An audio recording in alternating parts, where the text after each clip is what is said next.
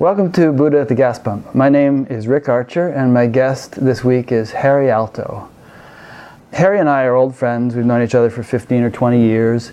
I used to work for his company doing website development. While I was actually on the clock, he and I would sit around and have long philosophical discussions. That's right. Then for years we attended a weekly satsang spiritual discussion group here in town, which was not sort of based on one teacher, but around everyone sort of participated in an equal manner. I've always been very impressed with Harry's level of experience and clarity of expression, and since I started this show about 4 years ago, I've wanted to have him on as a guest. But he's a very private person, and he hasn't wanted to be on as a guest. And so, every month or two I'll run into him in the grocery store and twist his arm a little bit, and he said, no, don't want to do it. So finally, a couple of months ago, I ran into him in the grocery store and twisted his arm as usual. And after I got home, I sent him an email entitled something like, "Reasons Why I Keep Bugging You." And for some reason, I guess it was persuasive because my arm was just getting very sore, over the years. And so finally, Harry consented to do an interview. He hasn't written a book. He's not a public satsang teacher or anything like that, which I think many listeners will find refreshing. I'm not qualified to judge anybody's level of consciousness or subjective experience or anything like that. But in my estimation, having interviewed Take this with a grain of salt. Okay, having interviewed a couple hundred people, I would say that Harry is more clear and articulate than any of them. And I don't mean any offense to any of the wonderful people I have interviewed, many of whom have become dear friends. But I'll leave you to judge that for yourselves as we get into the interview. You can see what you think. So I think I'd like to start by just letting you get to know Harry a little bit by bringing up some various recollections I have of conversations that we've had over the years, either in his office or going on a skiing trip or whatever together, and then let him fill in the gaps and say anything else that comes to mind as we go along. So one of the earliest things I remember in terms of the chronology of your life is, you mentioned to me that at a very early age of 4 or something like that, you recall being self-realized. Of course, that was with a 4-year-old's understanding, but with your adult understanding now, looking back, you feel that was the nature of your experience, self-realized as it's commonly defined in terms that people would understand. Is that true?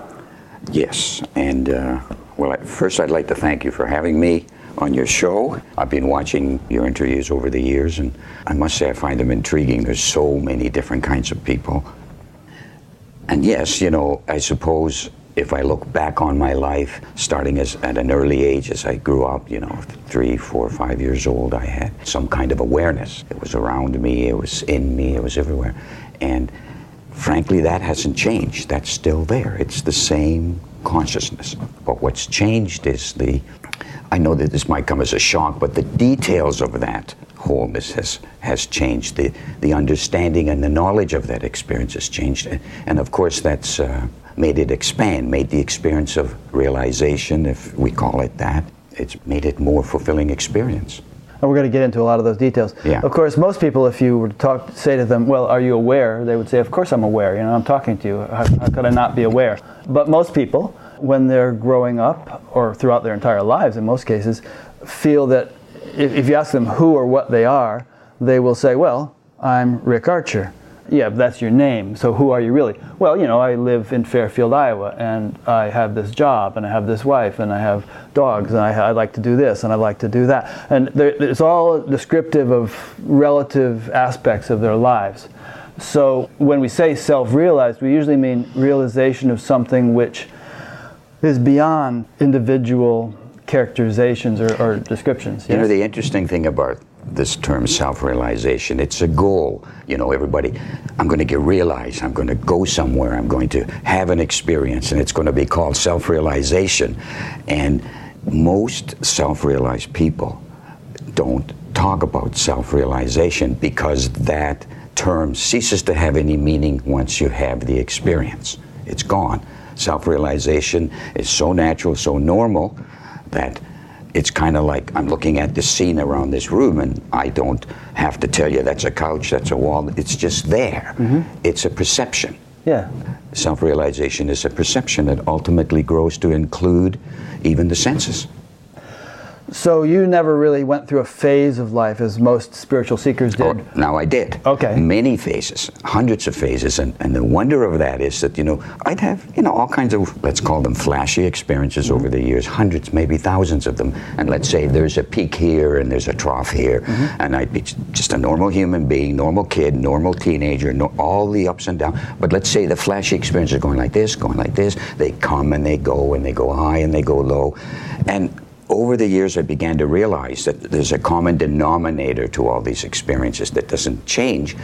And what's happened particularly in the last few decades, the highs and the lows remained high and remained low, but they kind of went into one river of experience, one wholeness of experience. Is that self-realization? It's certainly something. Well, did you ever go through a phase where you had this yearning, craving, feeling like, no. For the thing called enlightenment, and you didn't feel like you had it and you wanted to get it and all that stuff? That reminds me of an experience, okay? I was on a retreat. Long meditation group, many people, but we'd be in our rooms doing this, and we'd have group meetings where we'd discuss experiences. And everybody talked about unboundedness and pure consciousness. I was having all kinds of flashy stuff, celestial this or that, all kinds of stuff. And I said, what are they talking about? I'm not intellectual by nature. I know it might sound like I am, but I'm not. I have to have an experience before I can describe it. And I was walking outside from the retreat one day, just quietly walking, and suddenly something disappeared in my consciousness. Suddenly I felt horrible. Suddenly I felt terrible. Everything contracted. That so-called abstract unboundedness disappeared. I didn't know it was there. It disappeared, and what was left was this horror of smallness. I can't even describe it. I said, oh my God, I've had this unboundedness my whole life. Where is it? Is it gone? But gradually it came back. Over what? 10 minutes? 10, 15 minutes. It came back, and I said, okay, that's what I want all the time. Now, all this other stuff, which is wonderful, and gives definition to consciousness, it comes and goes. But that ground state, that silence, now I'll define silence later, but that ground state of silence was always there.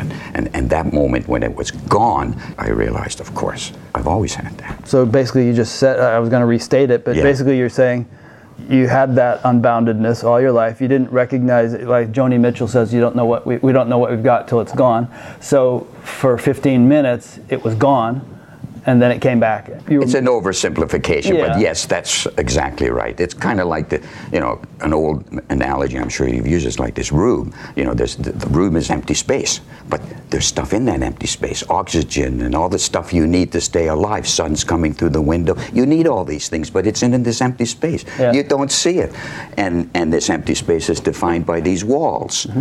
The empty space has no meaning without the walls. When I talk about the details of pure consciousness, that's what I mean. I mean that which gives validity to pure consciousness, like that. Okay, we'll get more into that. Okay.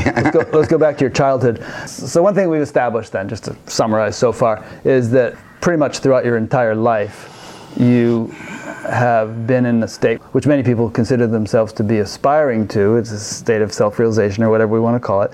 And that was kind of made more clear to you by having lost it for a little bit during your 20s, I suppose, and then regained it 15 minutes later. We should all be so lucky.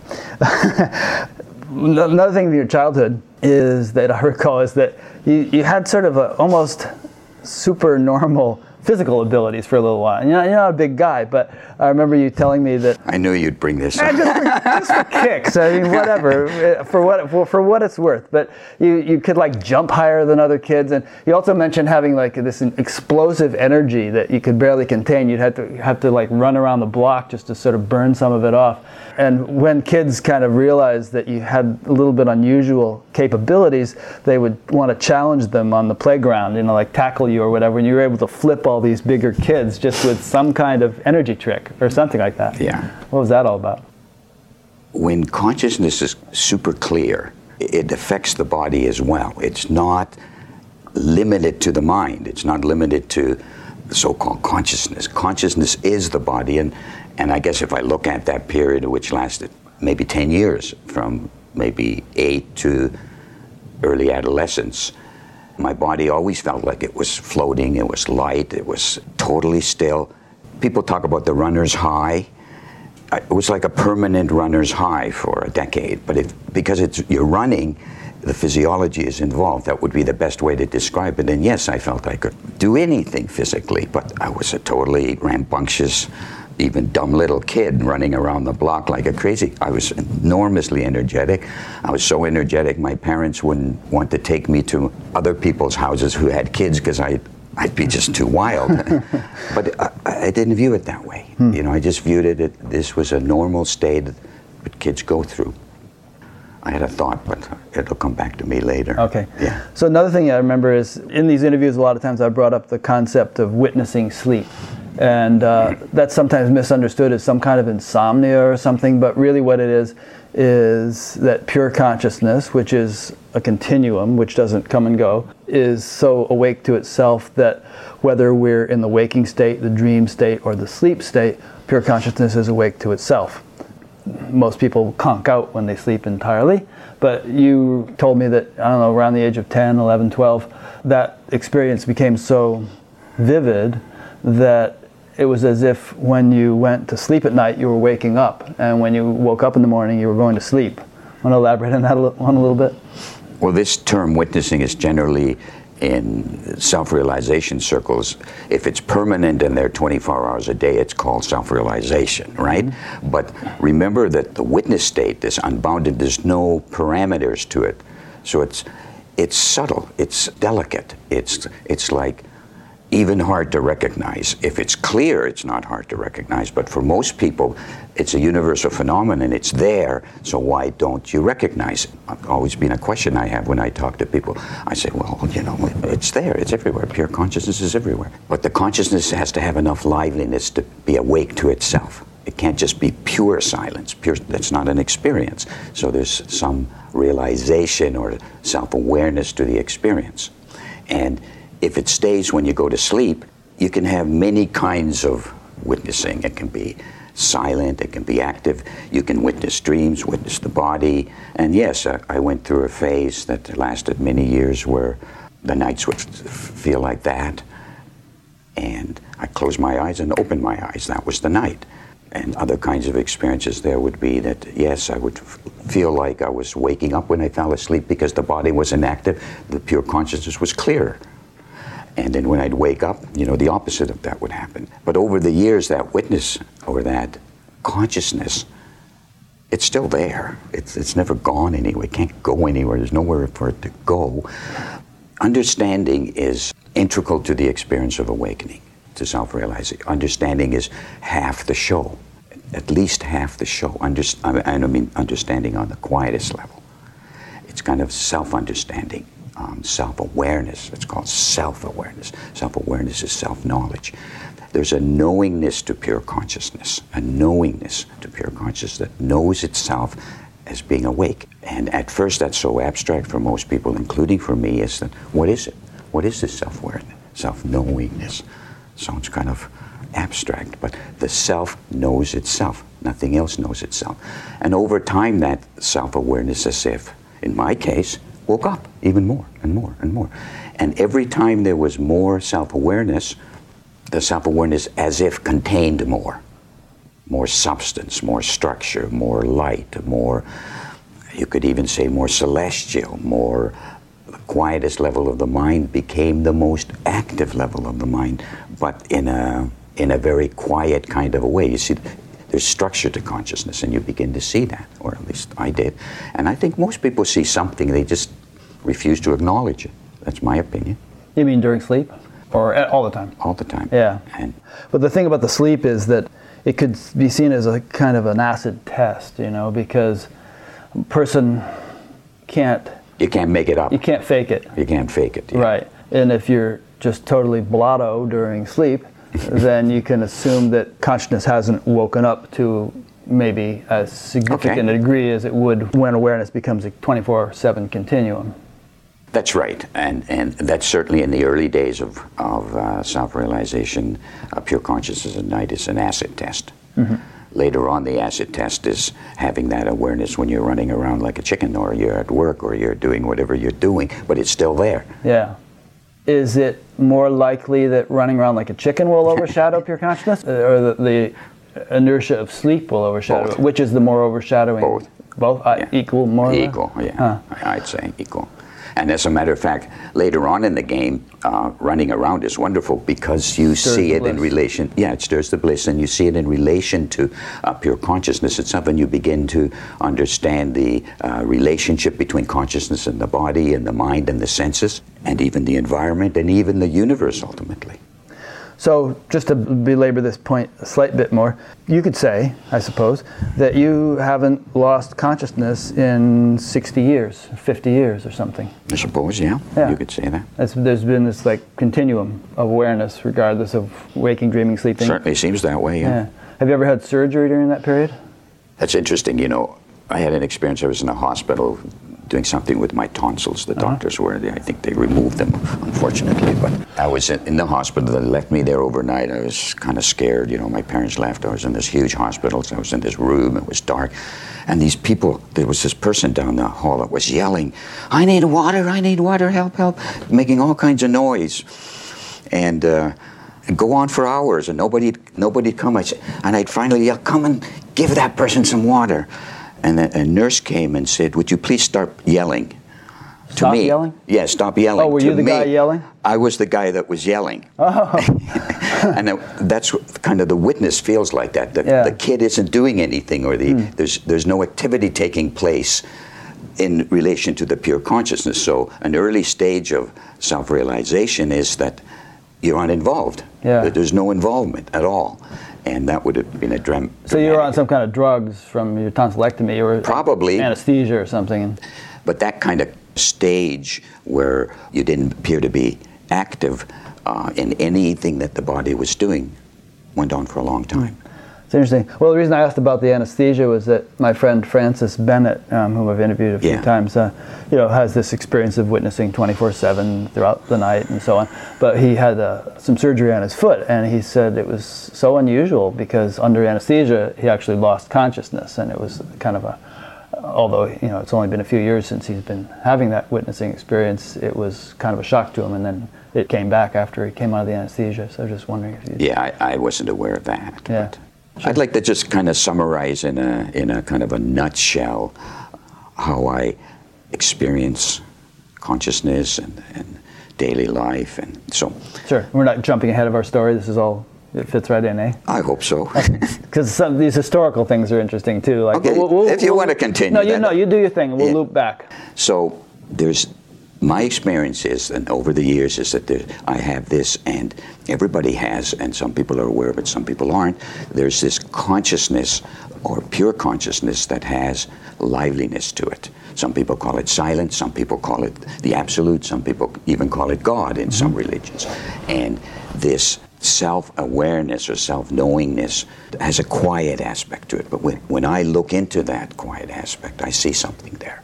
And even at an early age, I saw liveliness, there was a wave function to it, or self-knowingness, and that self-knowingness had a wave function, or some kind of function to it, some liveliness to it. Somebody was having the experience. I didn't know who, for many, many years, who was having the experience, why that experience was taken, but it was there. So over the years, that self-awareness or that liveliness became clearer and clearer. And it's kind of like seeing the details of this room, this empty space. Suddenly you see the wall, you see this. Normally you don't see it, right? You look at that picture or that window, your mind tells you that's a window. You don't have to think about it. Your mind you just figure it out. You know it, it's a window. Consciousness is like that. The pure consciousness, you begin to see structure. And it's just like a perception. It can be described after you've seen it. It looks like this. There's a string going here. I was reminded of Dr. Hagelin's superstring theory, because he talks about all these strings and light and waves. So the structure of consciousness looks like that to me. Now, not going into details there, then you got this more silent level, then you have this structure level, and there's a form level to that too. And I'm not going to get into it very much at this point, but consciousness is a continuum. And the subtle levels of consciousness the so-called, in all the religions talk about these subtle levels. There are the heavens of consciousness, or the what in Vedic terms it's the Devata of consciousness. In Christian terms it's the angels. That level of consciousness also exists. It's not existent. And there's a relationship between pure consciousness, the structure of consciousness, the divine levels of consciousness, and then the physiology. Somebody's having the experience. There's a body having that experience, and then that body's looking outside and looking inside. My experience is that outside isn't an outside at all. It's the other way around. Everything is inside. The outside is inside. And over time, that outside to inside experience became bigger and bigger and contained more and more. And as funny as it sounds, on an abstract level, even the universe is contained within that consciousness. That's kind of a... That doesn't sound funny at all. Okay. I think most people listening to this will say, sure, well, if consciousness is infinite and unbounded, then obviously it contains the universe. Yes. And, and other people have reported the experience that the whole universe seems to be contained within me. Everything's contained within me in the bigger sense of cosmic consciousness or unbounded awareness. Okay, just one point I'd like to reemphasize is that to me the whole thing is one big oneness, one big continuum. All these layers define the pure consciousness that exists as the jewel in that experience. And knowledge of all those different layers, and knowledge on the quietest level is embedded in the experience on all levels, including moving through space and thinking, and they're all related to that knower, and that knower is a person, it's an individual. Yeah. Well, we can talk more about that. But first of all, layers. I sometimes get flack for using the word layers so much. Yeah, I know. Because intellectually, if you think of oneness, it's oneness. How can it have layers? If it's all the same stuff, I mean, you can sort of think of an ocean with deeper levels of the ocean, but it's really water. And where do you distinguish between this water and this water? It's all just the same is the universe stuff. one universe? It's one universe. But it's got all these planets and organisms and constellations floating around. So it's one universe with galaxies with all these levels. Yeah. How else would you put it? I don't have a problem with it. I mean, I know. I'm just trying to. And physicists, for instance, they talk about levels all the time. There's the unmanifest level of the unified field, and then there are the four forces, and then it gets more and more diverse as it manifests. The way that it's come to me over the years is that the oneness is defined by the layers. You don't have the oneness without the experiencers having the experience of oneness, and that experience of oneness is defined by all the different phenomena that make that wholeness whole. In other words, a real crude analogy would be, let's say, you have your eyes that look outside, and then as you get an inner eye, let's say there's 1 million eyes and they're all looking at something. What are they looking at? They're looking at wholeness. Same with ears. You hear these sounds, and there's 1 million sounds, and all of those sounds are defining and telling you oneness exists, this unity exists. In order to have a unity experience, you have to have this part, this part, this part, to say this is unified with this is unified with that. That's unity. Unity isn't just abstract nothingness. Unity is all the parts saying we are unified with you, I am unified with you. They're all shaking hands and saying hi to each other. They're saying I am part and parcel of their oneness. And when I talk about layers, this layer is related to this layer, is related to this layer, and that communication between these layers, the celestial layers and the gross, so-called gross relative layers, and the subtle, all of those layers, as if communicating together, are expressing or knowing that they're part of a togetherness, a continuity of oneness. You don't have oneness, you don't have this room without the walls. You don't have this emptiness without the walls. Yeah, so would that be a good analogy, that you don't have the house without the wall and the pillar and the floor and the ceiling and all the parts that make the house, otherwise you have nothing. You have nothing. It sort of structures the totality of the house. If you take the house away, the space remains. Yeah, but you can't call it a house. But you can't call it a house. Right. That's it. So what you're saying is that all the parts that apparently make up creation enable oneness to be actually a living cognition, a living experience, And without part, it would be a moot point. There'd be nothing. Think of a dark room. Mm-hmm. Let's say turn the rheostat way down and you can't see anything. You're still in the room. You know you're in a room because it's cold outside and so forth. So you're in this room. It's dark. Start turning up the rheostat a little bit. Suddenly you see out the window a tiny bit. You see this tiny bit. You see the pictures. You see the TV. Whatever you see, and you keep turning it up. The process towards full realization is like that. It's a rheostat, and you see more and more of what constitutes the knower of the. I hate using the word silence because it's nearly always misconstrued in my mind.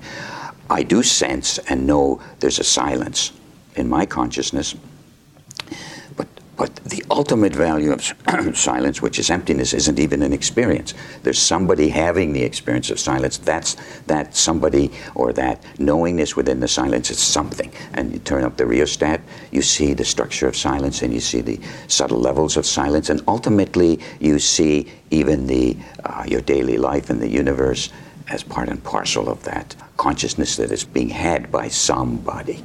Turn it up. Well, so you're talking now about dynamism within the silence, or activity within the unmanifest, which is not... It's the activity that knows itself. Yeah, yes. Yeah.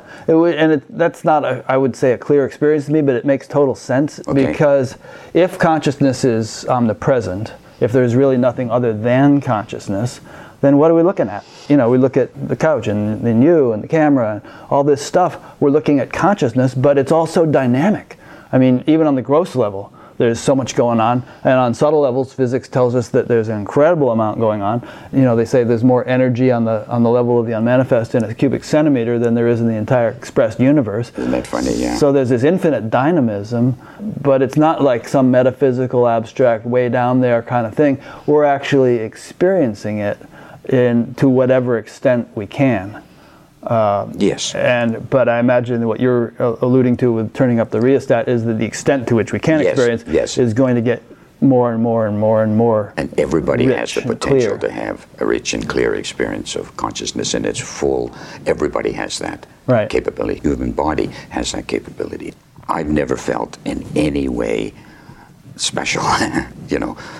I'll bump into the wall just like everybody else and hurt my foot, and ask my wife. No, I never get angry, right? It's not like that. Yeah. All the ups and downs are there, but they're all on kind of a foundation of understanding and experience and clarity. But we're all individuals. It's the individual that's capable of having the experience of pure consciousness. It's always the individual. It's not some abstraction capable of having an experience.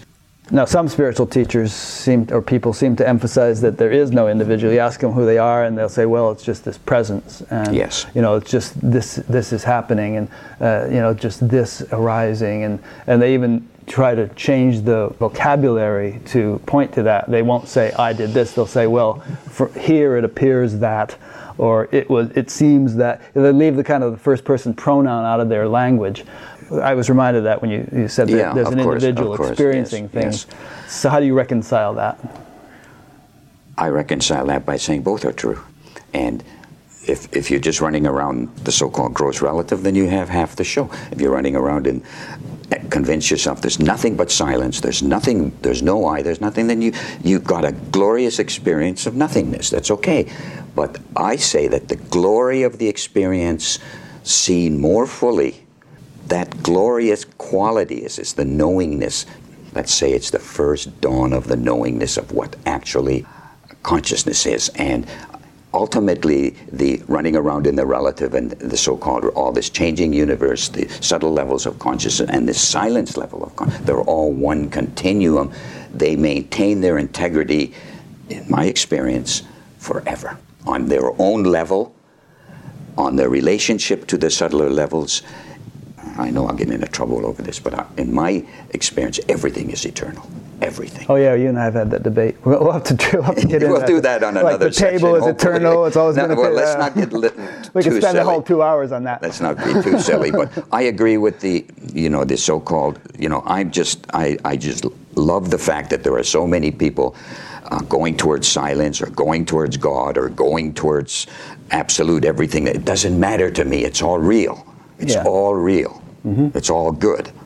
Two thoughts come to mind, and I'll utter them both in one sentence. But one is that you're never finished. There's no end to the unfoldment. And I've interviewed a number of people who disagree with me on that. Towards the end of the interview, and what do they say? I'll say, well, where do you see it going from here? What's the next horizon? How does it seem to be unfolding for you now? And they'll say, they'll scratch their heads. And say, I'm done. What? There's no more. What could it be? Well, certainly it hasn't been my experience, and I've gone through very dramatic, let's call them awakening experiences, right? And the next day I'd have another one. And the next day after that I'd have another one. All right. I could never put my finger on so-called states of consciousness. You just went into that, you just went into that, you just went. It's one river of experience that's unfolding itself to itself, and it's not distracting, it's not boring, it's fulfilling, it's exciting. And when I listen to the people describe their states of awareness, or I read about, I've read 1,000 books, so I've stopped reading, but there's so many of them. All these states of awareness people describe, and they say it stops here. Well, I almost hate to say it, but I've had that state, and it didn't stay there. And I've had that state, and it didn't stay there. On a bigger level, evolution continues after the mind realizes itself, and not only does it continue, it accelerates. Or it should accelerate, and it goes on and on and on and on and on. But I will say there are definite states of consciousness, definite milestones that say, okay, now the mind is awake. This 24 hours, knowing that you're always awake is number one. Mm-hmm. Yeah, I remember Peace Pilgrim. Remember Peace Pilgrim? That lady who just threw all caution in the wind and walked around the United States for years with nothing but the shirt on her back. That's right. And she had a little chart in her book. I remember it where she had the self-realization point. There was this up and down going on, and then self-realization, and then after that there was this accelerating curve, kind of like the climate change hockey stick kind of a thing, where there was just this continuing, ongoing, accelerated evolution with no end. Just happened to come to mind. I remember the second point that I was going to say, and it relates to something we were talking about just previously, which is that what I've found to be a helpful definition of enlightenment is a very all-inclusive one, where you don't say it's just this or just that, but it's an incorporation of all levels of creation within one's experience, and facility with functioning on all levels of experience, and kind of a complete embracing of the paradox of life, where it's not this or that, it's both and all the paradoxical levels and contrasts and so are all contained within one larger wholeness or one totality. How do you like that definition? I like that. Another way of looking at it is, okay, so there's this very quiet, almost silent level of consciousness, and then there's all this other active level, and in my experience, it's the relationship between those two that creates wholeness. And I use that word wholeness kind of loosely, but I call it, I would say that wholeness is an experience where even the I, the big I, the little I, the non-existent I, all are inclusive. And that experience of that activity of consciousness and the silence of activity creates this knowledge that encompasses everything. And there is a state of consciousness after this witnessing experience that has a more celestial flavor, has a more unity flavor, and has a more holistic flavor. They're all decided states or definite states of awareness that everybody will go through eventually. It's not exclusive to anybody. In a person's life, you're a kid, you go to kindergarten, and then you know everything, right? And then you go to grade 1 and you look down at the kindergarten kids. They're just babies. I mean, they don't know anything. You just look what I know, A, B, C, D. I'm like that. Everybody's like that. Every experience you have, you feel you know everything. But I've been hammered with my life in terms, and I mean in a nice way. Every time I think I'm somewhere, I'm nowhere. I go to another point, and it's not something I have a kind of dramatic inner life, in the sense that, okay, so I have this unified experience, right? And I say, okay, well, that's great. Let's settle down, have a good life. That's it. The next day, something shatters to a degree that unified state, puts it into the background, doesn't make it go away, sticks it in the background and says, here's a new experience. What are you going to do with that? What are you going to do with that? So all these states remain.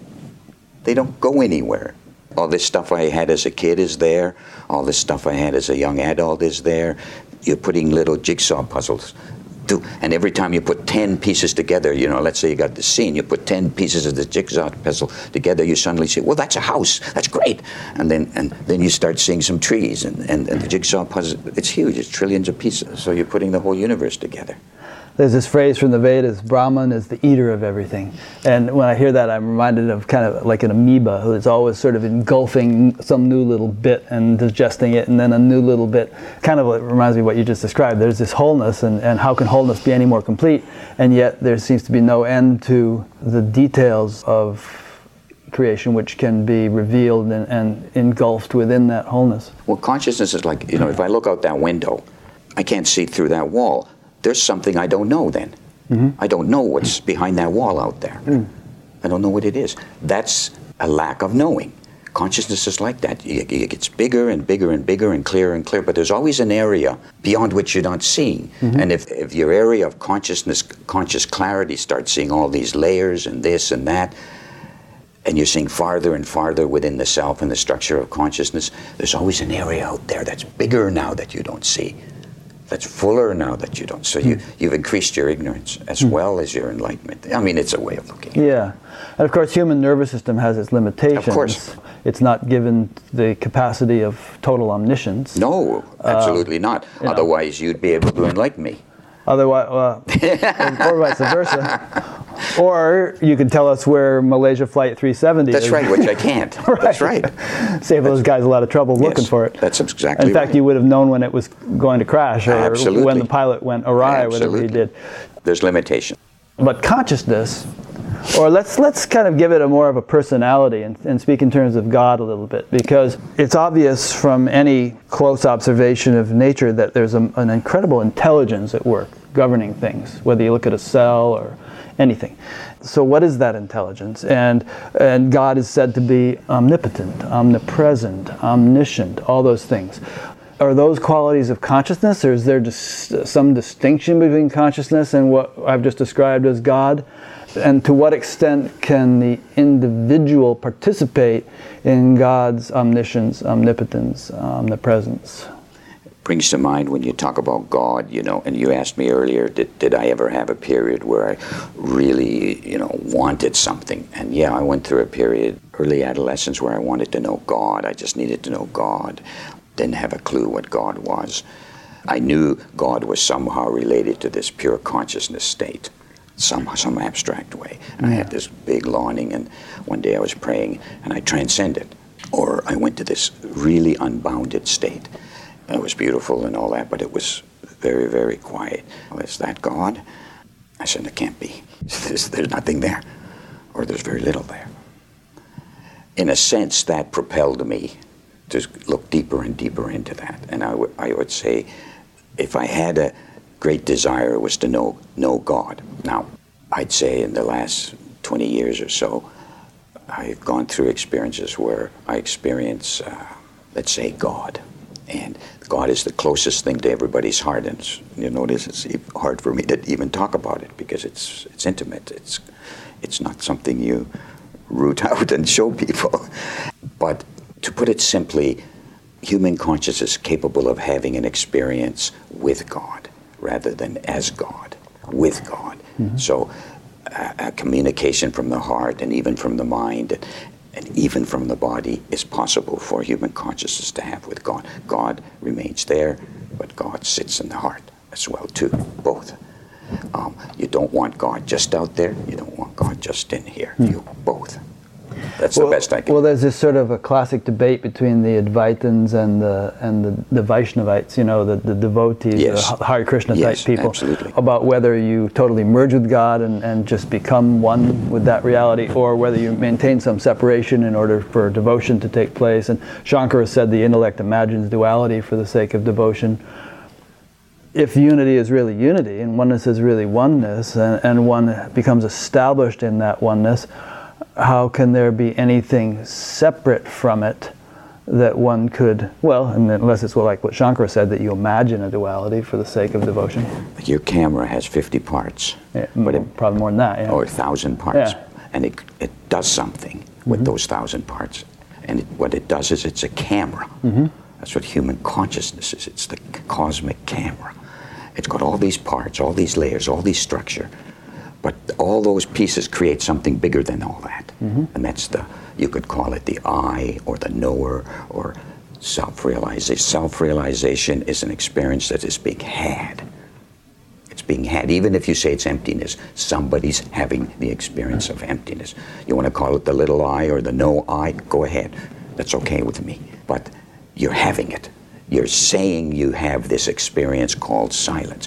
That saying it is a knowingness.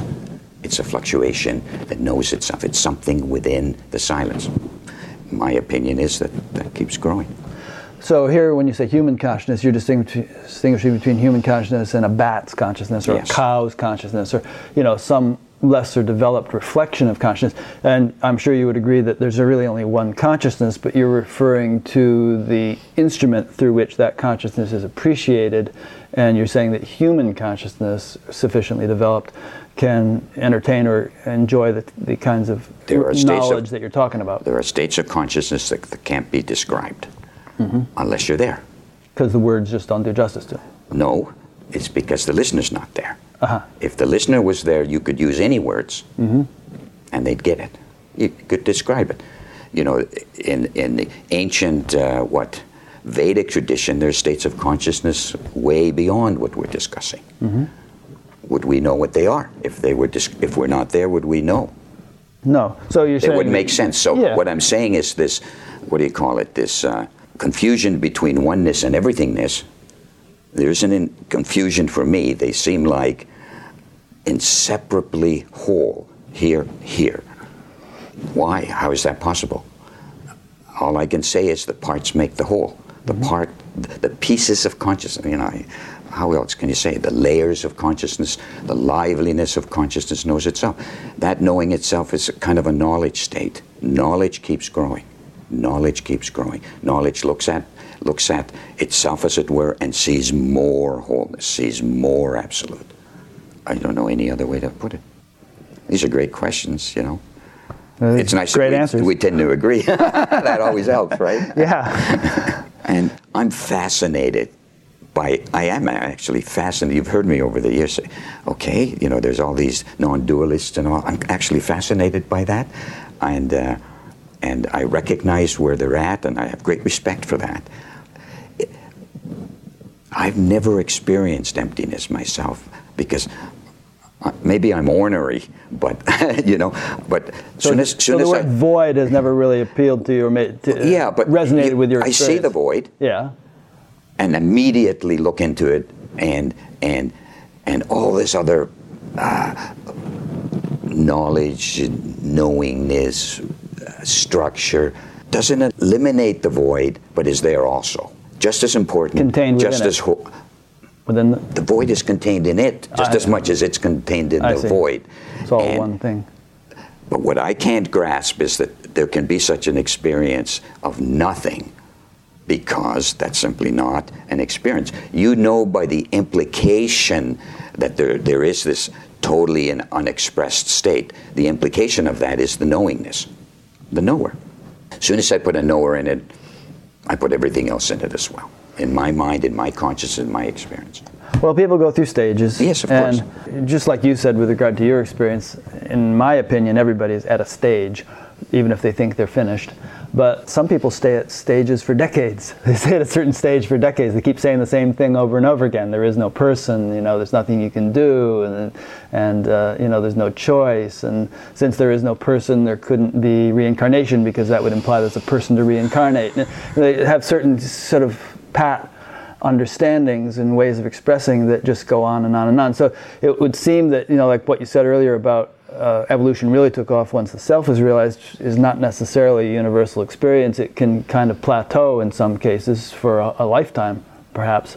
As long as the person who's having the experience of no self or emptiness is having a genuine experience where they They haven't just decided they're there. It's awful easy to intellectually decide that I'm there. Understanding for because the realization. I say it's everywhere. How can I not be it? So I'm there. Yeah. Boom. Yeah. As long as a person's having that experience, the non-dual experience, and recognizes that they're having that experience, I think that's great. If it's the real experience, not just an intellectual concept. Yes, I think that's fantastic. Yeah. And excuse me for saying this, but in my life, that was kind of my first experience.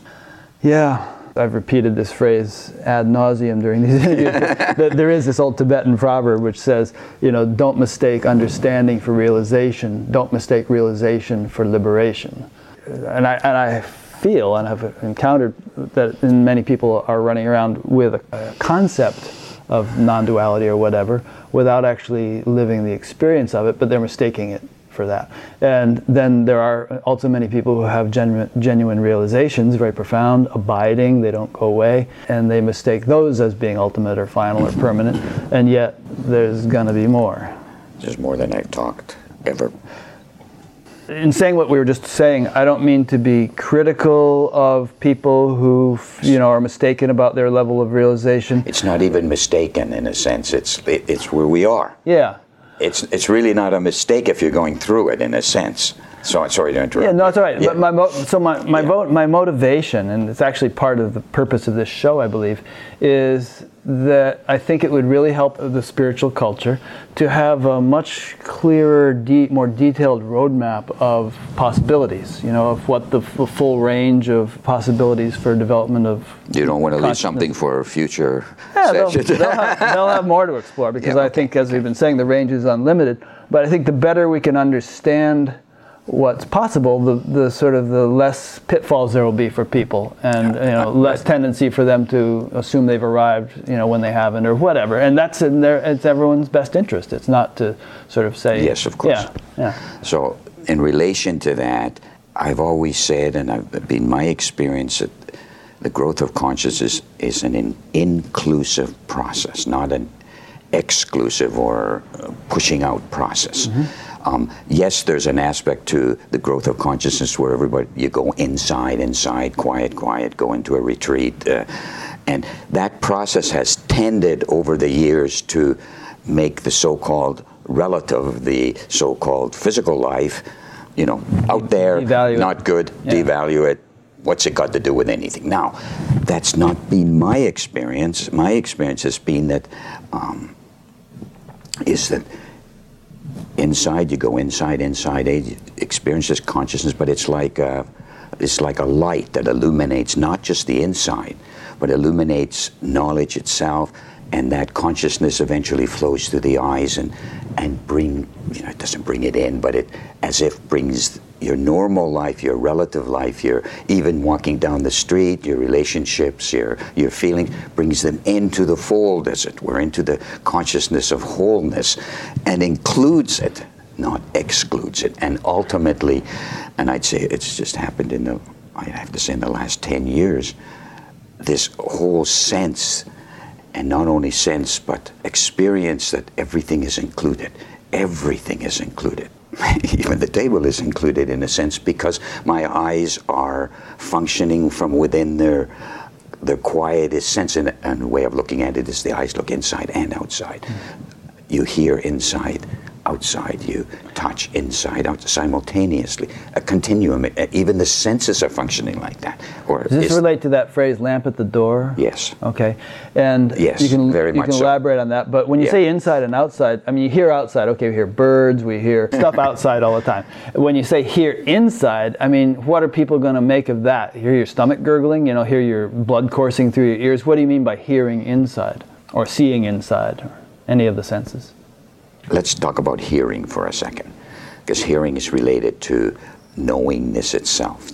There's and we haven't talked about it yet, but I can hear consciousness humming. Everybody's heard this term, hum, right? The hum of Om, that whole hum. Well, there is a hum to pure consciousness. That hum is the knowingness of the self. Mm-hmm. It's the subtlest value of hearing. It's the subtlest value of knowledge. Knowingness itself. Knowing, knowledge. That hum is now that isn't one hum. has various frequencies. It has trillions of reverberations that make the wholeness of that hum. Those reverberations are is consciousness functioning within itself, within yourself, within myself. So would you say that each of the five senses, yes, obviously it has its function in directing our attention yes, outwards to experience absolutely. things, but it also has, can be followed inward. Yes. And with each of the senses there's a junction point at which it ceases to become an individual sense as it meets the transcendent. It's a beautiful way of putting it, and that junction point disappears. Right. And it seems like, according to the sense, there should be a different type of experience as you hit that junction point where it merges into the transcendent. So I have another analogy here. 20 people go to the Grand Canyon, right? And 20 people are at the Grand Canyon. It's awesome, wonderful. It's always been there for millions of years. Will be there for millions of years. It's thousands of feet. It's only been deep. there for 6,000, according to certain. Yeah, but okay, yeah. all right. Okay, so some people go there. They're with their family. They're smoking. They're drinking. They're this. They're that. They're stressed. Their business isn't going well. They look in the Grand Canyon. Yeah, it's okay. Let's go. Somebody else is there and looks down there and. Whoa, this is awesome, It's free. You're really appreciating it. It's free. Nature gives it to you for nothing. You don't have to do anything. Consciousness is like that. And you look into the self, you see the vastness, the wholeness of it. This is kind of going into another analogy, but let me just proceed for a moment here. Hope I don't confuse it, but you're looking at the sky. It's empty. But you see a bird or something, and suddenly that bird makes the vastness of the sky seem vast because you've got something to relate. Consciousness is like that. When you begin to see the details, the points or the structure of the details, even if you just get little glimmers, shows you the vastness of the ocean, the silent ocean, the almost silent ocean. And ultimately the vastly silent ocean reveals all of itself to you. I don't know if these make a sense to you, but I don't know how any other way to describe them. It kind of does. I'm sure that it could be more clear for me, but through no fault of yours. Whenever I come in contact with somebody like yourself, and I talk to that person like I talk to you, I say, is this guy fodder for me to give him something or some information or knowledge? And you're the perfect, because you're open and you don't think you're anywhere, any exalted state. I make no claims. You make no claims whatsoever, and we used to call you the oozer. Oozer, right. And so, I always say, what can I say to this person so that he kind of gets it? Yeah. And, I do have that in me. To the little degree that I like to be a teacher, that I have when I see something like a person such as yourself. I might have something to offer. Oh, you have a lot to offer. And I'll say this at the end of the interview, but I think Harry and I are going to be doing a series. This won't be the first one or the last. Well, I hope so. I mean, it is the first, it won't be the last. Because there's so much, we can talk about. Let me take it on this tack. I have a friend who has, like yourself, watched many of my interviews, almost all of them probably. And she's very clear and articulate. And I actually had some really nice questions written down that she had sent me. And you forgot them. I rushed out of the house and forgot to bring them with me. But I'll try to remember a couple of them because I think they'll shed light on the whole conversation. She has a TM background, and she went through a lot of intense Kundalini stuff over the years, and eventually, through the help of some teachers like Pamela Wilson and Neelam, whom you may not know, that all eventually smoothed out. And she's in a very well-established state. Right. Beyond my capacity to define it precisely or say where she's at. But she's in a good place, and she writes very clearly. Yes. And she also has fairly definite ideas about what constitutes enlightenment or awakening and so on. And I sent her one of your experiences, and I wish I had her question that she fired back, but she was a little skeptical because she has the feeling that, first of all, if you're still doing a spiritual practice, if you still sit down a couple hours a day to meditate or something, you must not be there yet. Why would you do that? Because if you're already there, what more can you gain by sitting down and doing a practice? You have a body. You have a body. And it's aging. So it likes it. It slows it down, and the body likes it. Slows the aging down, the body likes it. You get an experience of bliss, and closing the eyes is a different experience than keeping the eyes open. It's different. It's different. Pure consciousness reveals itself in a different way with eyes closed and eyes open. And when you open your eyes, that inner experience doesn't go away. When you close your eyes, you're not going inside. When you're awake, you're not going inside. There's a little bit of a misinterpretation in her knowledge of what constitutes consciousness, just because your eyes are closed, hasn't eliminated the material universe, because it's all consciousness. So, of course, if something's good for the body or the senses, you do it. But in your own case, and I know you still meditate and stuff, you're not just doing it for your body, right? I mean, I get experiences every time I close my eyes, just like every time I open my eyes. Okay, and she might say, yeah, you get experiences, but experiences by definition are fleeting, and so they're not really the ultimate thing. Of course, we've already talked about this a lot. Well, I'm honing the, let's call it the lens that looks at itself as whole. Every time an experience comes into consciousness that is of a significant nature or a subtle nature, I've taken a speck of dust off the screen. That's the way to look at it. Yeah. I can't look at it any other way. And, you know, I can buy into, to a certain degree, that it's all natural, it's all happening, there's no path, there's no nothing. In a sense, it's all determined. I don't care if it's determined or not. I'm going to pretend it isn't. I don't care. Yeah. Because when I put my attention, I don't care if I appear to put it or I actually put it, I don't care. When I put my attention on something like that's subtle or of a consciousness nature, something unfolds. Yeah. Something nice that I like. So it's enjoyable. It's enjoyable. And it's also a form of exploration. It's a form of exploration. A revealing of new sort of petals of knowledge, so to If speak. I want to go to New York, I don't sit here and think about New York. I get on a bicycle or a train or I get on an airplane and go to New York. Yeah. I have to go there. Right. Consciousness to me is just like that. And I know some people won't like it, but you have to go there. Let's take somebody that everybody reveres as sort of the ultimate example of enlightenment, Ramana Maharshi. And I don't know how much you know about him. Not You've probably read a few books. Yeah, I've read a little bit And years ago. but it doesn't have to be him. Somebody that we might take as the epitome of enlightenment. Would you say that for somebody like that, there is still plenty of room for exploration, discovery, unfolding of the fine fabrics of knowledge, even though he is totally immersed and established in the totality of knowledge, the totality of consciousness? There's so many little things within that totality that can be explored if one is so inclined. If one is so inclined. And maybe some aren't inclined. Maybe it's just not their thing. And these world teachers, you know, they talk to the audience. Right. They're not like me. I just spill all the beans, can't help it. I'm not like that.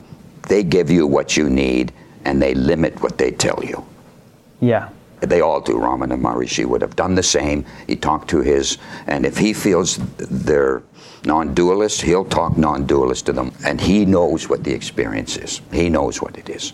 Or she knows what it is.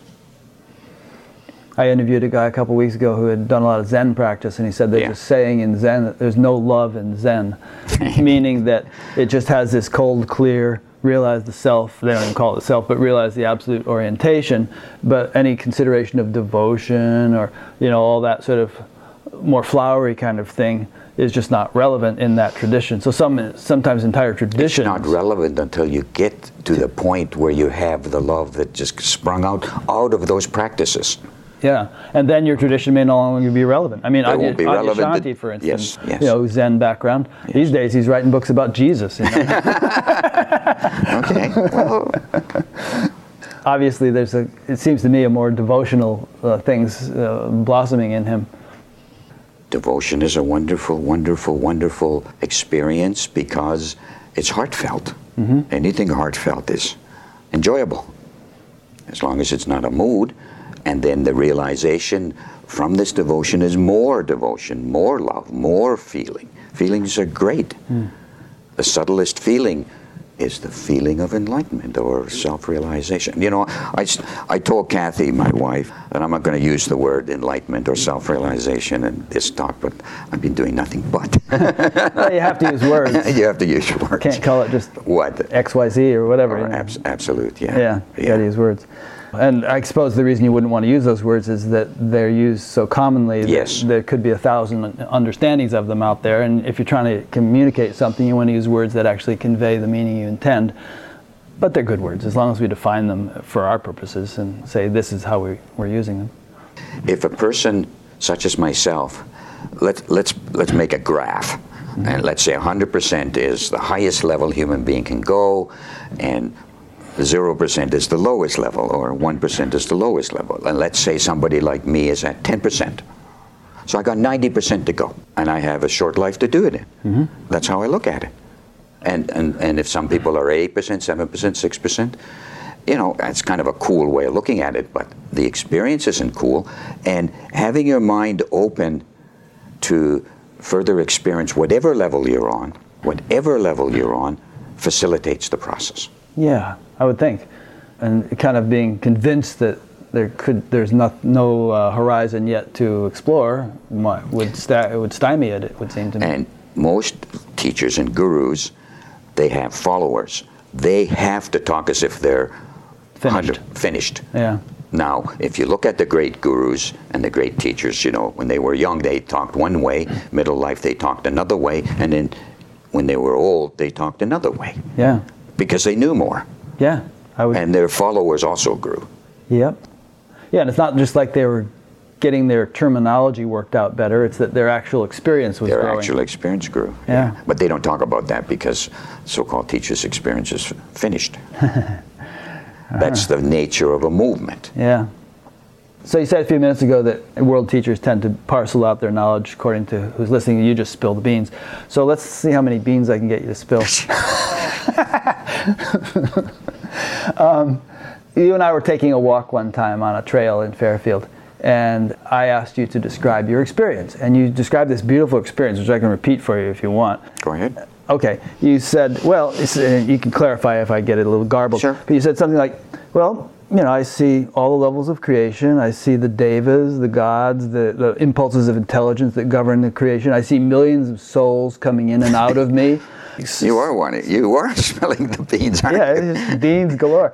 And I said, oh, wow. I said, is that during meditation? And you said, no, right now, as we're walking down this trail. So if you would, clarify what I just said and talk about what your experience is right now, not just talking to me and the obvious stuff here in this room, but the whole totality of it. I don't consider myself an intellectual or particularly bright. I consider myself an observer. All I can talk about is what I'm seeing at the time that my mouth is moving. Right. Whatever's coming out is what I'm experiencing. I don't have the brains to make stuff up. I'm not like that. I haven't had to be like that either. I've always had enough. Now, to me, the definition of self-realization is that all experience, any experience, is always there. If you have knowledge, it's there all the time.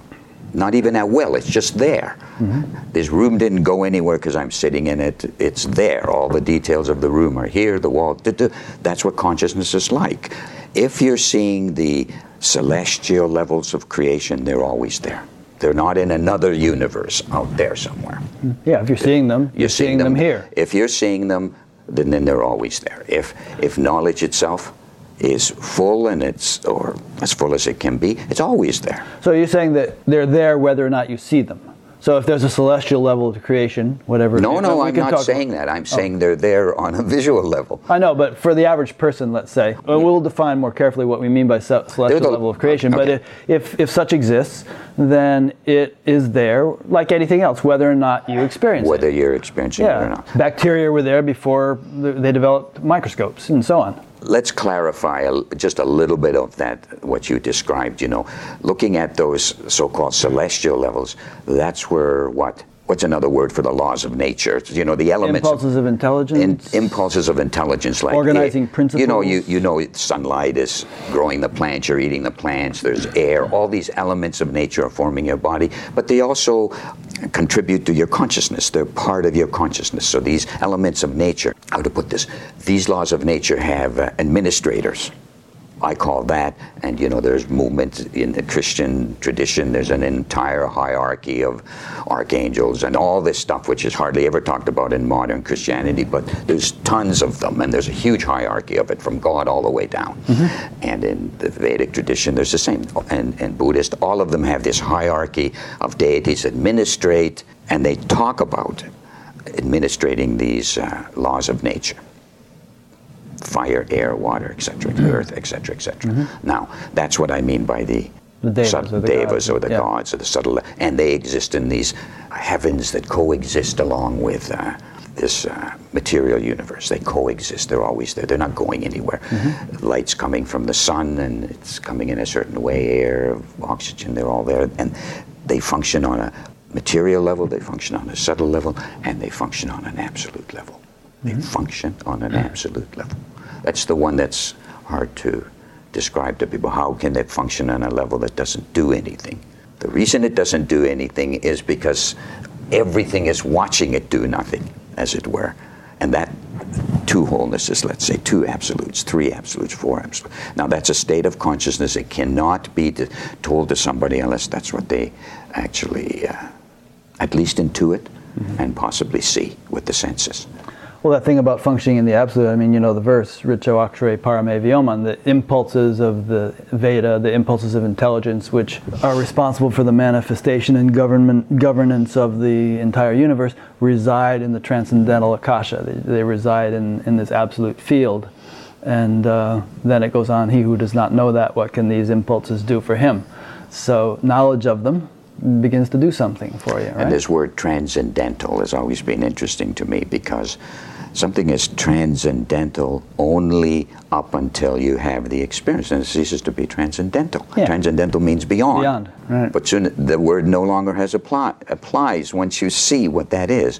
So at some point they reside in you. These impulses of intelligence or creative intelligence reside in you, and if you begin to see them, intuit them first, maybe hear them second, maybe see them third, like that. Then they exist as your consciousness. I'd like to just emphasize that my experience has always been that we're filling the basket, we're not emptying the basket. But certainly part of the journey towards realization can involve emptying the basket. What do you mean by that metaphor? Consciousness becomes more and more inclusive, but let's say your life is overshadowed by the relative, or you've got so many worries, well, then you got to empty those out. Right. That's what I mean. So that's why you close the eyes, that's why you meditate, that's why even so-called awake people close their eyes. It was said that the Buddha meditated all of his life after his realization. You know, he just kept doing it. You actually feel like meditating more, not less. Yeah, because it's so sumptuous. It's sumptuous, yeah. There's more there. I wrote an introduction to a book which is going to be published in a few months by a Amma devotee who lives in India, and I kind of started out by saying that I've got good news and bad news. The bad news is, you know, honeybees are dying as part of the 6th great extinction, and Fukushima, and I kind of outlined all these global warming. Yeah, all that stuff. And I said the good news is that there's a spiritual awakening taking place all over the world. And then I kind of went into explain how a spiritual awakening could actually be the remedy to those problems. Obviously, all these problems are symptomatic of kind of smallness of intelligence, insufficient comprehension. And if we could expand our intelligence and comprehension to the level of that intelligence which governs the universe, and if enough of us could do this, then that sort of error-free type of intelligence. Even one person would be enough. Maybe. I think it might be helpful if we had. No, that'd be very helpful. It could be dozens, hundreds, thousands. Yes, of course. Because then that level of intelligence, which governs the universe without effort or error, could be governing our society and helping to develop our technologies and so on. And so all these problems, which seem like they're going to do us all in within the next few decades, could be diffused and eliminated. I certainly don't have that feeling that anything's going to get diffused or apocalypse is going to come. I have the opposite feeling. The things are going to get better. Better. Not just get better, they are getting better. And I know there's a war going on here, there's a war going on there, but you look at the consciousness of the people from when we were kids to now, everybody's far more open to spiritual values than they were. We grew up in the 50s, you know.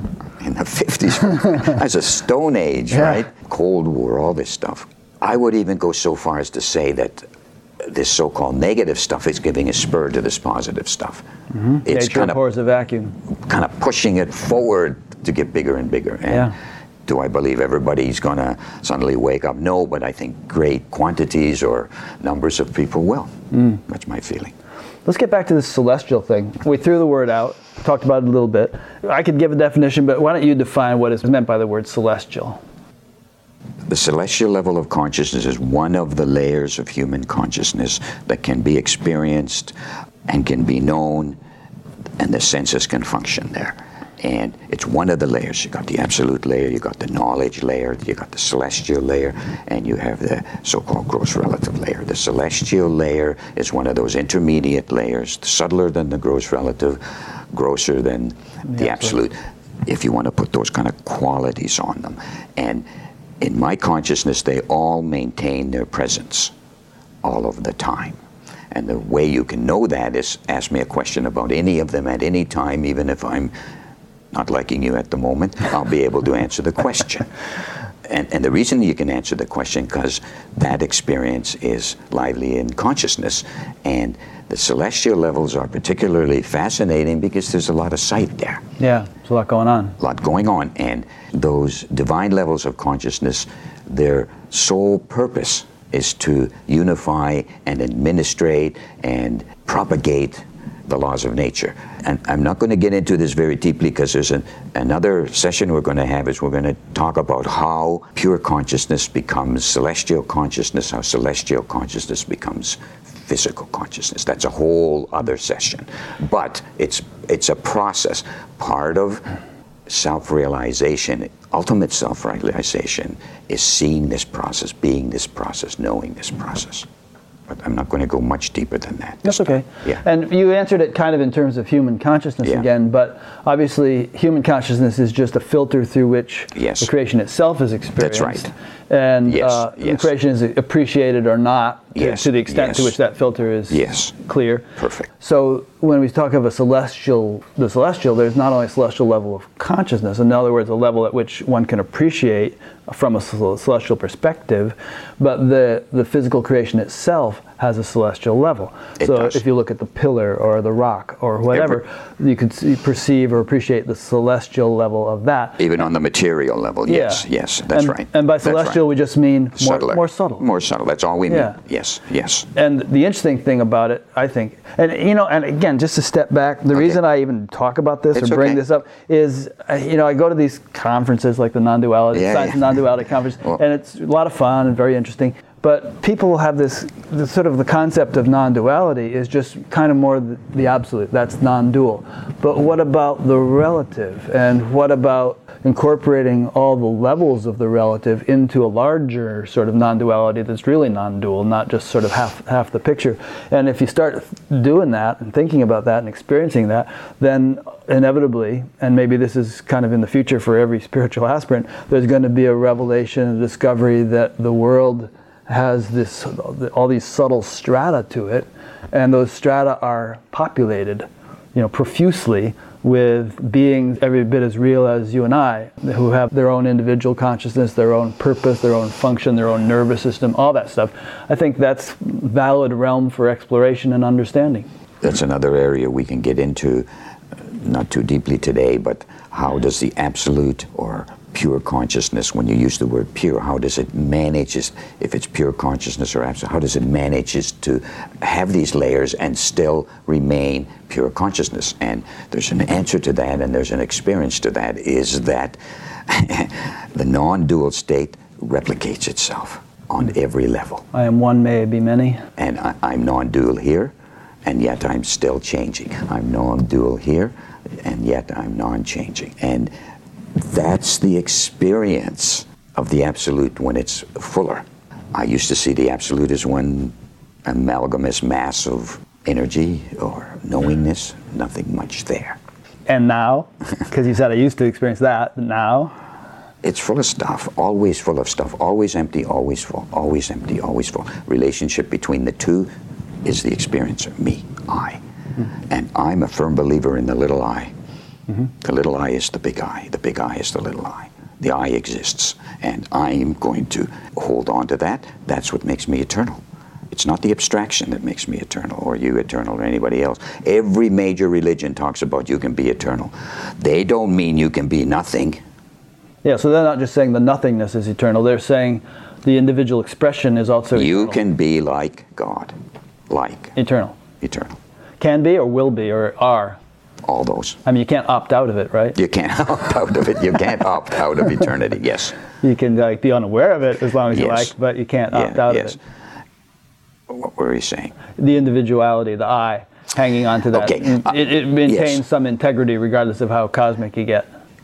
Can I say that my experience of individuality is the same as it was when I was 20?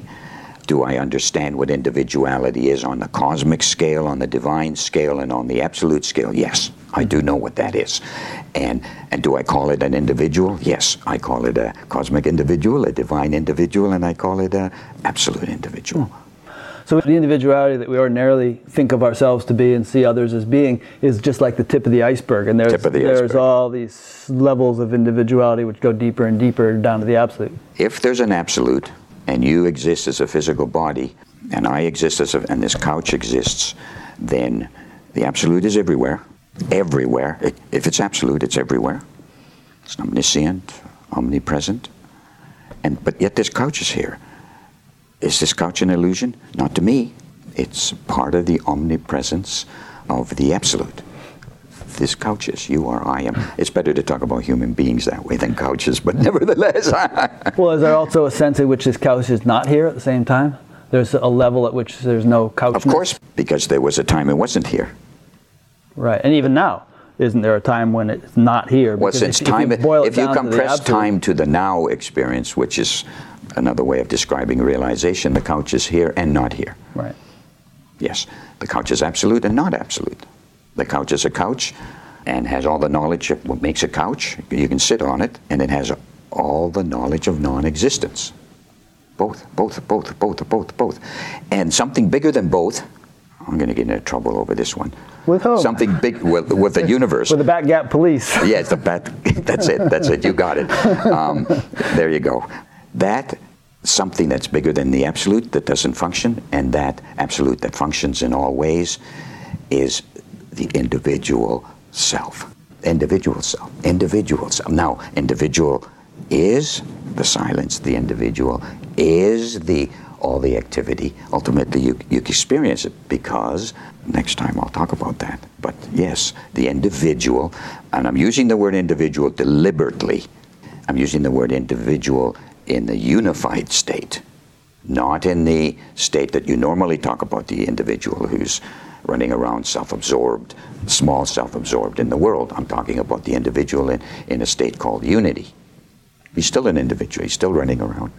That's another topic. P.T. Barnum said, always leave him wanting more. And I'm sure we could get into that and spend another hour on it. But there's a lot of nuggets in this interview, I think, which we could turn into entire interviews. And I intend to do that. Some people are going to scream and say, you haven't interviewed me yet. What are you doing this alto guy so many times for? But I really think this deserves follow-ups. Okay. And we'll probably do the next one in June, and maybe also that's fine, whenever you want. Something in May. I'm actually enjoying it. Yeah, I thought I wouldn't. I thought I wouldn't. I think it's great. Yeah.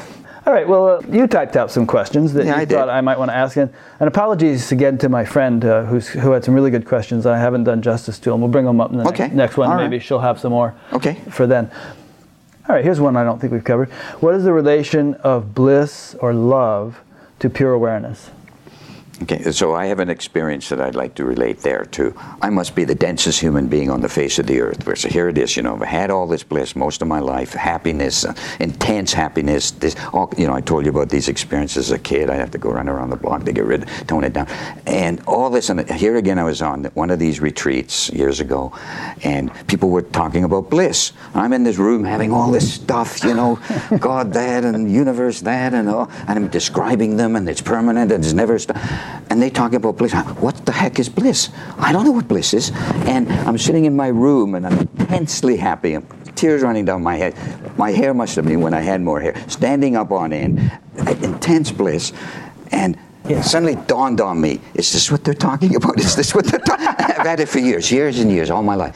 But I'm making this point is that all these things like knowledge, bliss, even if as unboundedly dramatic they might be, you may not even know what they are. And if they're just quiet, you'd probably just ignore them and say they're not even there. Even in my case, and I'd go to the group and I'd describe it, and they'd all look at me as if I'm a dum-dum, and I'd say, is this what you're talking about? Yes, I'd say. You know what I'm saying? Yeah. No? It's funny, isn't it? Well, a lot of people, when they wake up, they think, wait a minute, I've always known this, I've always had this. How did I miss it? It's so obvious. And maybe that's a slightly different thing. no, it's a similar point that I'm making, is that to me the awakened state is an ongoing awakening. Yeah. Ongoing awakening. So you can't get very egotistical about it or very bloated up about it if it's the real experience, because all it does is it shine the light on a huge area that you can't see. Shine the light. Well, you know, the thing about bliss, our friend Francis Bennett, he told me he's been getting some flack from people on Facebook because he's talking about bliss a lot, and people think that is just sort of a divergence or that a sidetrack, like, you know, it's really all about the absolute, the self, pure awareness. You know, why are you complicating it with emotional experiences or something that's going to come and go? You know, it's a consequence of an awakened mind. You get something from the awakened mind, and one of the qualities you get, which is the nicest quality, is bliss, is happiness. Yeah, there's a line in the Upanishads which says something like, the enlightened person extracts nectar from every particle of creation. And next session, or the session after that, we can talk about what that is, how that functions, because it's part of the process how pure consciousness becomes subjective and objective consciousness. It's a flow to it. I can describe the mechanics of how that happens. Bliss is one of those consequences. In the Eastern philosophy, it's called Soma. And there's other names for it too, I'm sure. Well, Ananda for bliss. Ananda, yeah. But Soma gets us into the physiological mechanics. Yeah, but it's very interesting because if you can describe that process, it makes it more real. It's not just, hey, he's just saying he's blissful. Yeah, no, we can get into that in another interview. Yeah. Because there is in the Eastern understanding of things, there is an actual physical substance called Soma, which is not only derivable from the Soma plant, but which is actually produced in our nervous systems when the just by meditating, yeah, absolutely, or when we eat certain foods. Yes, if the digestion is really stress-free in the nervous system and so on. Well, related to bliss, here's a question. You want me to ask you this? Do you experience heaven? Details, oh God, please. I thought we covered that one. Have we? Sort of. I'll talk more about it if you'll have. If you feel there's anything else you want to say right now, but otherwise we'll talk more about heaven. Can wait, you know.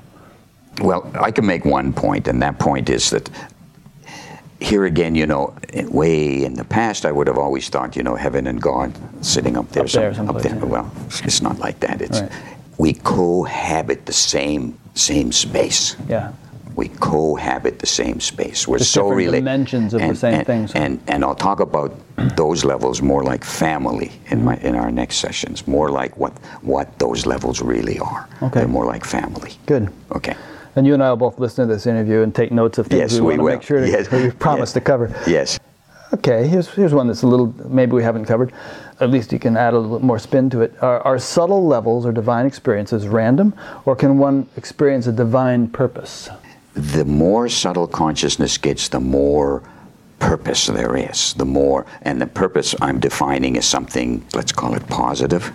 The purpose of existence is the expansion of happiness, knowledge, all these things you want. Nobody wants stress. You don't go after stress. You don't go after negative things. You go after more and more. And yes, these more divine levels are more blissful, more progressive. Yes. Yeah. Okay. Well, when we speak of divine purpose, a lot of people say everything happens for a reason, you know, that the universe is being orchestrated by an infinitely wise intelligence, and nothing is random, and there's no such thing as an accident, and so on. And they also speak in terms of a force of evolution, which is kind of the ultimate driving force of creation, that even though it might not seem like everybody is moving in an evolutionary direction, if you zoom out enough and look at a big enough picture, everybody is evolving, even if they're having horrific experiences. It's what they need in order to continue on their particular path. Yes.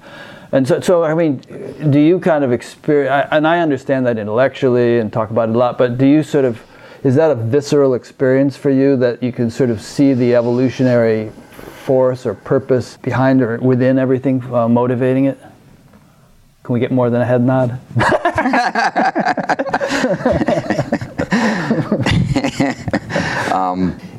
It feels like both to me. It feels like I'm central to the process of not only my evolution, but a bigger evolution. But it also feels like it's happening automatically. But it's more like you're having a good day. You know, let's say the sun is shining, you're happy, You don't think about your body, you don't think about your senses, you don't even think about the sunlight. You're just happy. It's a good day. That's what that whole process feels like to me, a good day. But this good day permeates relative life, divine life, and absolute life, like that. I don't see anything but, in the past, I have sat in on meetings once in a while, and people get so mad at me because I'm so blinking positive. They just go, "You're full of," right? You've been there once in a while, but when I'm talking about this stuff, that's all that comes out. Yeah. Well, let's say you watch the news probably. Every day. Terrible things happen. It's horrible. Let's say Syria, it's a mess. Yeah, a couple 100,000 people have died. Children are starving. I mean, when you look at a situation like that, how do you kind of perceive it and reconcile it with the notion of a kind of a divine God, God who ultimately has everyone's best? Well, let's look at it slightly different. Mm-hmm. What would happen if nothing decayed or aged? Let's put it that way. We wouldn't have a relative. We wouldn't have a life. Right. And I'm not saying it's good or bad right now. I'm just putting it that way. People lived forever, physically on Earth. There'd be 1 trillion people here. Everything would implode. It's over. Life as we know it, we'd have to give up coffee. Well, that's my short answer. Yeah, so you're just saying that polarities are part of the way the creation seems to be set up. If you got a hot, you have to have a cold. If you have, happy, you have to have sad. I can also describe that at some point, the mechanics of how subtle levels of nature function, both negative and positive, but not now. Okay, and obviously there's all kinds of not mythological, but just sort of, stories and all the traditions of the gods and the demons fighting it out all the time. Always. That's all representative of some deeper mechanics. Yes. Yeah. Yes. Okay. I don't know if you've covered this one or not. How are the intellect, heart, and mind connected to these experiences you describe? Okay, so the self-realization process involves the intellect and the heart and the mind. Now, the heart, in my opinion, is the beneficiary of the awakened state. That's where the bliss comes in, and that's where the love comes in. Even a person born in Finland like me, who is, considered by many to be kind of a little bit cool, the heart has exploded tenfold, and I keep it hidden. In business, I am in business. You don't go up hugging people in business. I don't hug anybody ever. People think I'm strange, and I think. And bliss is a quiet experience too. It's. What's that saying? Bliss is not blissful. It's not that it isn't there. It's not blatant. It's not blatant. It's not overt. Subtle. Yes, so that's part of the self-realization experience. The intellect, on the other hand, has to know, has to be part of the experience of self-knowingness. The intellect says yes. It doesn't say I'm not. No. It says yes, yes, yes. The heart says, I feel this bliss, yes. And what was the other one? Intellect, heart, mind. Intellect and mind, I'll call them the same. Yeah. So in other words, these are just different faculties, and they serve different functions, and they have a certain typical style of functioning in the unawakened state. And they wake up more in the awakened state. Yeah, and they're discovered to have even a more interesting function in the awakened state. That the heart begins experiencing degrees of bliss we hadn't known were possible, and the intellect has degrees of insight knowledge and discrimination and knowledge and so on that we hadn't known were possible. And they start the unification process. That's when it starts. Yeah. Enlightenment or evolution starts after awakening more than before. Right. Okay.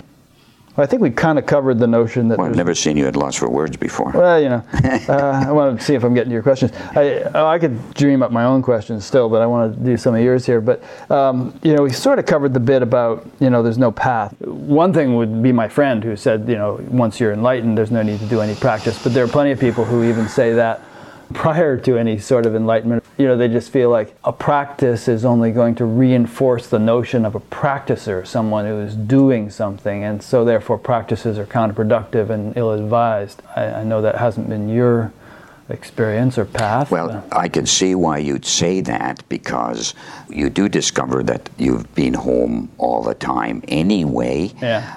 You just didn't realize how big your home is. Yeah. You didn't realize how divine it is. You didn't realize how absolute it is. You did not realize that. Yes, you're home. I just thought of another thing you told me years ago, which is kind of interesting. It's a little bit of a change of pace from what we're talking about. You're talking about how you were on a course one time. I think it was a 6-month-long meditation course in Switzerland. And you were meditating in your room for long hours. And you went through this series of the chakras awakening with almost a literal bang as each one awoke. Would you kind of recount that experience? I just think people find it interesting to hear. I wasn't meditating. I just had my eyes closed. I was sitting on the bed and just thinking, if I ever came close to pure, unbounded silence, this was this moment that started to happen. Just like it was like a drumbeat of nothingness. It was just a big echo of silence started, and then there was this little trickle at the base of my spine. So, what's this? I'm looking around. What's this? The first time it happened, it was a little bit of a shock. And then this feeling, this spinning moved up my spine. And then suddenly there was a huge, it's like a hammer blow to the base, but it was blissful. It wasn't painful. Right. And then suddenly my consciousness expanded out in terms of light and up my spine and hit another area. And there was another bang. And this bang revealed stuff, cosmic stuff. And it was blissful, it was joyous, this echoing silence was there, and then it went all the way up my spine and got more and more, how it could get more intense, I don't know, but it did. Went up my spine, it hit at least 6 or 7 points, then it went into my head and became this, you asked for this kind of cosmic ocean of light, and then it exploded out of the top of my head. And I don't know why I'm saying this, maybe I should. Because I asked you. Yeah. And it felt like all these layers of creation were revealed to me. They were part of the physiology. They were hammer blows at it. They were incredibly blissful. There were heavens at every layer. And then there was this huge, white, glorious explosion in my head. And then the whole thing just sort of collapsed. And there was this pure silence, or this pure reverberation left. And the funny thing is, I do it the next day. Exactly the same thing happened. Okay, here it starts again. Same thing, only more intense. And then the third day, the same thing happened again. And whatever was the remnant of that experience remained. It's always there. It's there right this minute. And memory is something we should talk about next time, because memory is very important. It's all memory. We'll do it. Great. Let's not end up on that note. Let's do something more practical. Sure. You want to talk about water jet fabrication? Business? Right. How is the human body important in the spiritual path? Well, the same objection people might have, or listeners might have, to the body that they have to the individual. The individual has a body, and the body is an individual. And the body's infinitely more complex and important to the process of awakening than is generally thought. That's my opinion. It's a vehicle, isn't it? I'd say it's far more than a vehicle. It's the actual experience on the subtle level. If I were to describe how the body is involved in the divine levels, in the subtle fabric of creation, and actually sits as the diamond in the ocean of unboundedness. If I were to describe that process to you, then the body would be central to that experience. Do you want to describe that to me, or you want to save that for another time? We're saving a lot here. We are, yeah. Go a little more into it. This is my experience, and this has started in the last 10 years. So we're getting closer and closer to the present day. For years, I looked for the I. Too, starting 20, 30 years ago. What is this I? I had all this glorious experience. I had this absolute knowingness well up all the time. Where's the individual in this? Is he gone forever now? Is it gone, disappeared? And then gradually over the last 15, 20 years, my senses became active in the process of these subtler levels. I could literally see the absolute. Hear it, see it. When my senses became active in that experience, the body became active in that experience. Locations of the body became active in that experience. And I know that's maybe hard to swallow, but that's how I experience. I'm not sure people will understand what you mean by it, actually. They won't. Not that they can't swallow it, but they'll say, well, what do you mean by that? Well, let's stay with the senses for a moment. The senses are grounded in the physiology. There's eyeballs, ears, nose, mouth. They have locations in the body. And there's these senses that are functioning multi-directionally, inside, outside, nothing in between, all one continuum. Seeing the self, seeing the knower. Every sense is a channel of knowledge, is a channel of knowingness, is a channel of objective reality, subjective reality, and absolute reality. And when the senses are functioning like that, these senses, as if, locate themselves in a body, in a physiology. So, yes. Now, having said that, there's a subtle physiology, there's a divine physiology, and there's an absolute physiology. And we can cover those things, but they're bodies. They're individuals. They're individual bodies. Are they like Russian dolls, where they're really not separate individual bodies, but they're subtler levels contained within? They're exactly the same shape as this body. So and so, what were they again? The celestial and absolute? In just normal spiritual circles, there's astral body and causal. Yeah. Yes, I would add the absolute body as well. So yeah, those bodies have longer life, and then absolute life. Interesting. Okay, well, that's another thing to unpack. We've got a lot of unpacking to do. Some people are fond of the notion of uncertainty, in the sense that you can never drop anchor at any point in your understanding or experience. We've talked about how understanding and experience continually unfold. Do you feel like you're certain of anything, or is it sort of like you're in a field of all possibilities in which you never want to collapse it down to I am sure about XYZ? No, quite the opposite. I'm 100%, absolutely, totally positive of everything I say. 100%, not one iota of doubt. I'd hate to be your wife. Well, on the knowledge level, experience level, on daily life is another matter. Yeah. You mean all this knowledge stuff? Yes. And yet, a lot of the things you say, if I speak to you 5 years from now, you might think, well, I said that then, but now I'm going to say I don't care. I had the same sense 5 years ago, 10 years ago, 20 years ago. Just the rheostat is clear. I had the same knowledge. Yeah. But it wasn't as detailed. So you haven't radically revised anything. You and I had conversations 10 years ago. You haven't sort of said, forget that, I was wrong. It's more like you're getting into just the finer details of things which you were also totally confident about then. I've never been wrong since birth about knowledge. Knowledge stuff. That's going to raise a few hackles. I imagine. Let the hackles rise. My own are rising too. Yeah. I'm getting ready for the hackles. I mean, you don't come across the hecklers. You don't come across as a dogmatic person. No, I'm not. I want to be open. You're just saying that there's a kind of an inner certainty to these kinds of things. Yes, there is. You're not speculative. It's not speculation. And as you said earlier, if it's not your experience, you don't say it. It's observation. And if you're saying it, it's your experience, or you wouldn't be saying it. It's observation. Okay, good enough. I think we're going to wrap this one up. There's so many more things we could talk about, but we've planted, dozens of seeds throughout this conversation that we can water and sprout in future conversations. Well, I was a little bit nervous about this. I'm very pleased. It took me 4 years to talk into. Well, yeah, 4 years is short for me, But I'm pleased you've had me on here, and I'm looking forward to another session. Yeah. And I am happy to, if people ask me serious questions about what I'm talking about, I'm no good at... Should I marry Sally Jane or... No, nothing. Nor can I deal with issues. I'm no good. Right. But I do have some... psychological issues. Yeah, I've got no ability there. But the only ability I have is that I can observe what I experience and I can speak it. Yeah. That's all. Well, I'll tell you what, Harry hasn't had a website, hasn't written a book and all that, but as we speak, a website is being developed, and it should be up by the time this interview is published, which is just, a few days from now. And I think it's going to be harryalto.com, and that's spelled HARRIAALTO.com. So it'll be very rudimentary to begin with, but people can go there, and there'll be some kind of a contact thing.